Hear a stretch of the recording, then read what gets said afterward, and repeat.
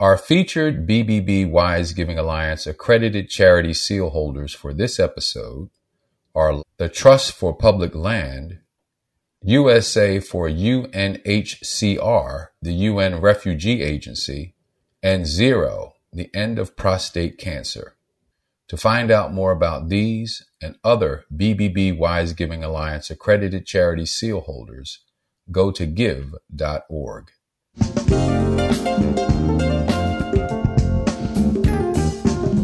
You're listening to the Heart of Giving podcast with Art Taylor, powered by bbbgive.org. Here we explore the motivations that form the basis of giving and service. We inspire generosity and celebrate the transformative effects that giving and service have on the human spirit and on community. The conversations featured on the podcast also uncover giving strategies that educate and provide tools to help listeners make impactful gifts of both their time and money. We hope you enjoy this episode. Welcome to the Heart of Giving podcast, powered by bbbgive.org. Give.org is the nation's standards-based charity evaluator, and it's your one-stop source for information on giving and reports on the most asked about charities. I'm Art Taylor. Today I thought I would spend some time just going through some basic tips for donors. Some things that donors might want to look out for when they're making a gift to a charity or when a charity reaches out to them to get a donation. You know, most of us will try to respond when we get a request to donate. That's just the way we are. I noticed in my work here at the Wise Giving Alliance, when I talk to some donors, they often feel like when they get a request from a charity that it's actually a bill, and they feel guilty when they're not able to give. That just goes to show you just how committed we are to trying to support organizations. Now, you've heard me also mention in the past that we're seeing a decline in the number of people donating to charities. And there may be lots of reasons for this. We don't have to get into all of them now. But one of them surely is the extent to which people trust the organizations that are appealing to them for gifts. And so organizations need to do as much as possible to make sure that they're trustworthy. And obviously, they will find that when people trust them, that they're getting more in the way of donations. But I wanted to take this time today to help donors do what they can do to assure that they're giving to organizations that are trustworthy. So the first thing I want to say is when you get an appeal, you should go immediately to our website, give.org, and check out the charity. You can find a list of hundreds of the most asked about charities at give.org. And we do very detailed reports on them to assess whether they meet the 20 standards for charity accountability that we've established over the years. If they meet those standards, then you should feel pretty good about making that donation. If they don't meet one or more of those standards, you're going to want to know which standards they were and why they didn't meet them.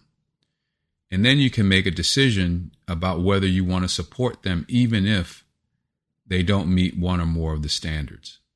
And then finally, there are organizations that don't provide us with any information. Well, those organizations are generally ones that I'd be very careful about, not saying that we can assure that they don't meet our standards, but the information that we're asking for is the kind of information that they should make available to anyone who asks.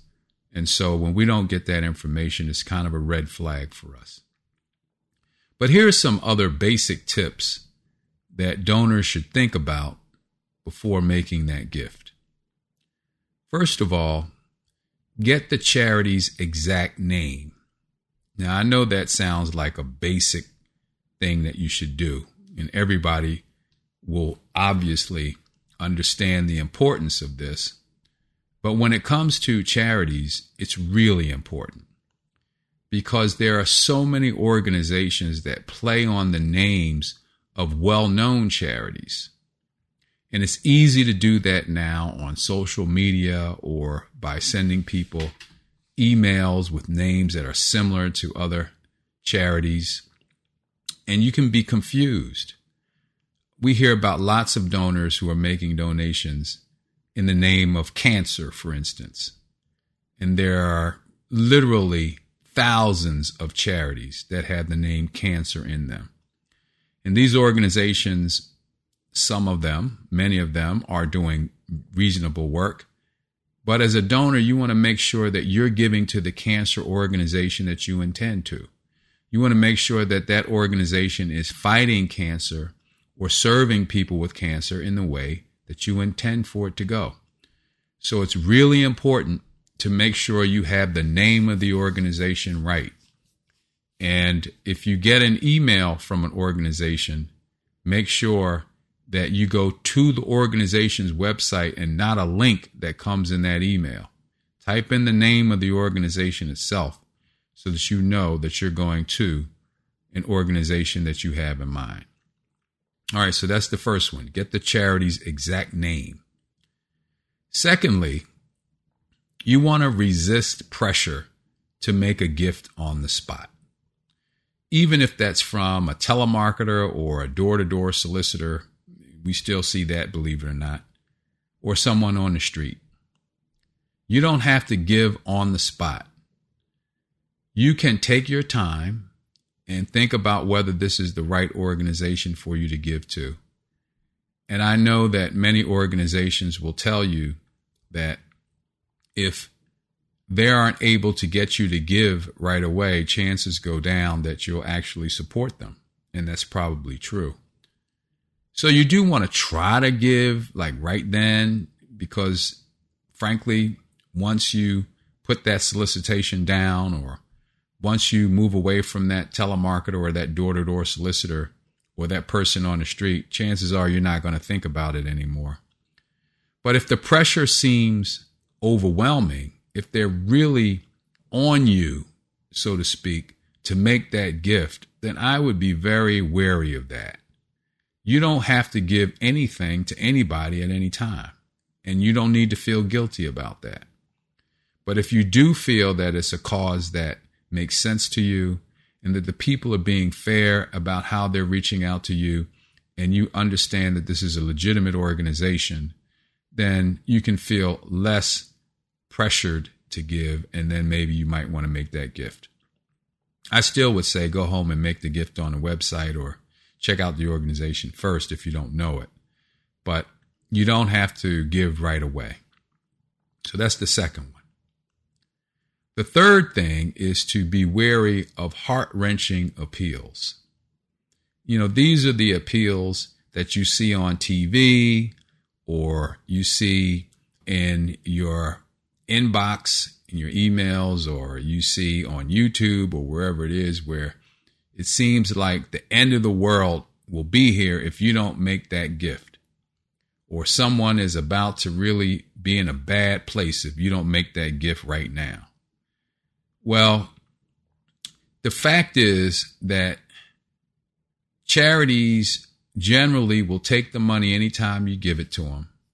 And what really matters is what the charity is doing to help. So you can look at the appeal and feel that it's important to give. But if you haven't got an idea of what the charity is going to do with that money, the appeal itself, that heart-wrenching appeal, doesn't mean anything. It only means something if the charity actually has a way to use your money to make a difference. And you want to make sure of that. Then the fourth thing I would say is press for specifics. You know, a lot of charities will say, you know, we're helping the homeless, or, we're going to feed people who don't have food. Find out exactly what they're planning to do. Get specific. If you're helping the homeless, how specifically are you helping them? Are you going to get them off the street? Are you providing mental health services to them? Are you feeding them while they're on the street? Are you giving them clothes? What is it that you're actually doing to help people? What is it that you're actually doing to further the cause, whatever that cause is that you're being asked to help with? So press for specifics. Then I would say, check out a charity's website to get the basics. Every charity should have a website. If you don't have a website and you're a charity, then I don't know how you're getting donations. But every charity has a website. And you should feel free to go directly to that charity's website and find out some basic things. For instance, you should be able to see what the charity's mission is. You should be able to see what the programs are that the charity runs in order to fulfill that mission. You should be able to get a sense of what the charity's finances are on their website, and other key information about the people involved in the charity's organization. And the board of directors. You should know who the people are who are volunteering to provide oversight for that organization. You should be able to find all of that information, and many organizations will even have an annual report that you can use to find out other basic information about how they're performing or how they perceive themselves to be performing. And if you don't find anything, you should also go to our website, give.org. Now, if we don't have a report on them at give.org, you can ask us to produce a report on that charity for you, and we'll do that free of charge. There's a place on give.org for you to write in the name of a charity and request that we do a review of that group. And we will do that free of charge. That's why we're here. The next thing you might want to think about doing is, if you're not really familiar with that organization, you might want to check with state charity officials. In many states, charities are required to register, usually with the Office of the Attorney General, before they're entitled to solicit you. Now, I'll say this, a lot of charities don't fill out the solicitation forms as they should, and this is really frustrating for attorneys general around the country. But most charities will. And you can go to the Attorney General's website or the Secretary of State in some states, and you'll find their list of charities that have actually registered to be a soliciting organization. The next thing is to make sure that every charity is a tax-exempt organization, right? Because frankly, some organizations haven't gone through the process of becoming tax-exempt, and you may be thinking that you're eligible to get or a tax deduction from making a donation to that charity. And if they're not actually registered with the Internal Revenue Service to be a 501c3 organization, then you're not going to be able to get a tax deduction for your donation. So those are just some basic tips that you can consider. Now, another thing that we hear a lot from donors about, how to get off of a charity's mailing list. It can be very frustrating when you make a donation to a particular charity and then find that your name has been shared with that charity and you're getting letters from other charities that you know nothing about. And charities do this. Let me just explain why this is done. Charities do this because it's really important for them that they are able to increase the number of people donating. So they have to do what's known as donor acquisition work. And donor acquisition means finding ways to get more people on their donating list. So what charities will do is they'll go to other charities and trade their lists with the other charity. Sometimes what they'll do is they will pay the other charity for that list so that the charity distributing the list makes a little bit, but the charity receiving the list gets to solicit you one time for a donation. And if you make a gift, then that charity gets to keep your name on its list. So now you're a member of that, not a member, but you're on a new charity's list of donors, and they can solicit you continually. And I know, again, it can be head scratching to some that you get so many letters from the same charity in a given year. But I'm sort of in between on that. I understand what it's like to be a charity fundraiser who's trying to get your attention to get you to donate. And a lot of people don't respond to the first, second, or third letters. Sometimes it takes a few times before you're actually donating. And I know even for those who get letters from charities after you've donated, that can be even more frustrating because you feel like, I just made a gift, now you're asking me for more money. Well, the charities will say they ask because chances are that a good percentage of people will make that second gift.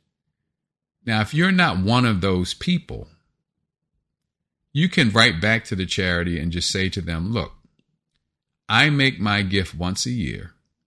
Please don't solicit me anytime after I make my gift, at least for 12 months. And charities generally will respond to that. They will do what you ask. If you're finding that you've done that and the charity continues to solicit you, then reach out to give.org and we will reach out to the charity on your behalf and tell them to cease and desist with the emails and with the actual mail that comes in your mailbox. So that's something that you can do. You can also register with the Direct Marketing Association. The DMA has a mail preference service, and since not all mailers use the service, it won't eliminate all of it, but it can reduce a lot of it. Okay, so I think I talked about why we have so much mail in the first place. Frankly, charities have to mail in order to get you to give, and there is really no other means of fundraising that gets the kind of response and your attention as a donor in the way that a letter in your mailbox does. And charities can generally control what you see because they can study how to best appeal to you and put in their mailing the kind of information that you're most likely to respond to. And there is no other way for a charity to be that effective. So while it can be frustrating and while you do wonder why you're getting so much mail, try to give the charity a little bit of a break on that, because the truth is that unless they're able to get people to give, and as I said before, fewer people are giving now, then the charity really struggles. And the gifts that you make in the mail go a long way in creating independence for the charity. While a charity can go to foundations and really major givers and get big chunks of money, if they don't get lots of those, it inhibits their independence, because now they become more and more dependent on these large donors when they really need to be independent to do the kind of work they need in order to make a difference in the lives of people or to move forward with their cause. So I thought I would just take this podcast and share with you some basic tips on giving. I hope they have been helpful. And if you want to find out more about what you can do to be the first line of defense against unscrupulous charities, go to give.org or reach out to us at give.org, and we will certainly try to help you in any way that we can so that your donating experience is an effective one and a pleasurable one. Thank you for listening to the Heart of Giving podcast. I hope you will check out some of our other episodes. We are a weekly podcast show, and each week we have generally a guest or me on here talking about something that I hope will be of great value to you as a donor or to those who are actually working in the charity space. If you want to support the podcast, I hope you will. We don't market this organization, this charity podcast, as much as we could because we don't have a budget for that. But word of mouth means a lot. And if you can tell others about the podcast, that's great. Or you should also think about subscribing to the podcast by going to any major podcast platform, and you can find the Heart of Giving podcast, and you can be a subscriber free of charge, and you'll get every episode that comes out on Tuesday. I hope you've enjoyed what you've heard today. I hope it's been helpful, and we'll see you back here again next week for a new edition of the Heart of Giving podcast. This is Art Taylor. See you next week. You've just listened to the Heart of Giving podcast with Art Taylor.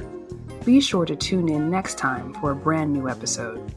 To listen to our other interviews, visit heartgiving.podbean.com. That's heartgiving.podbean.com.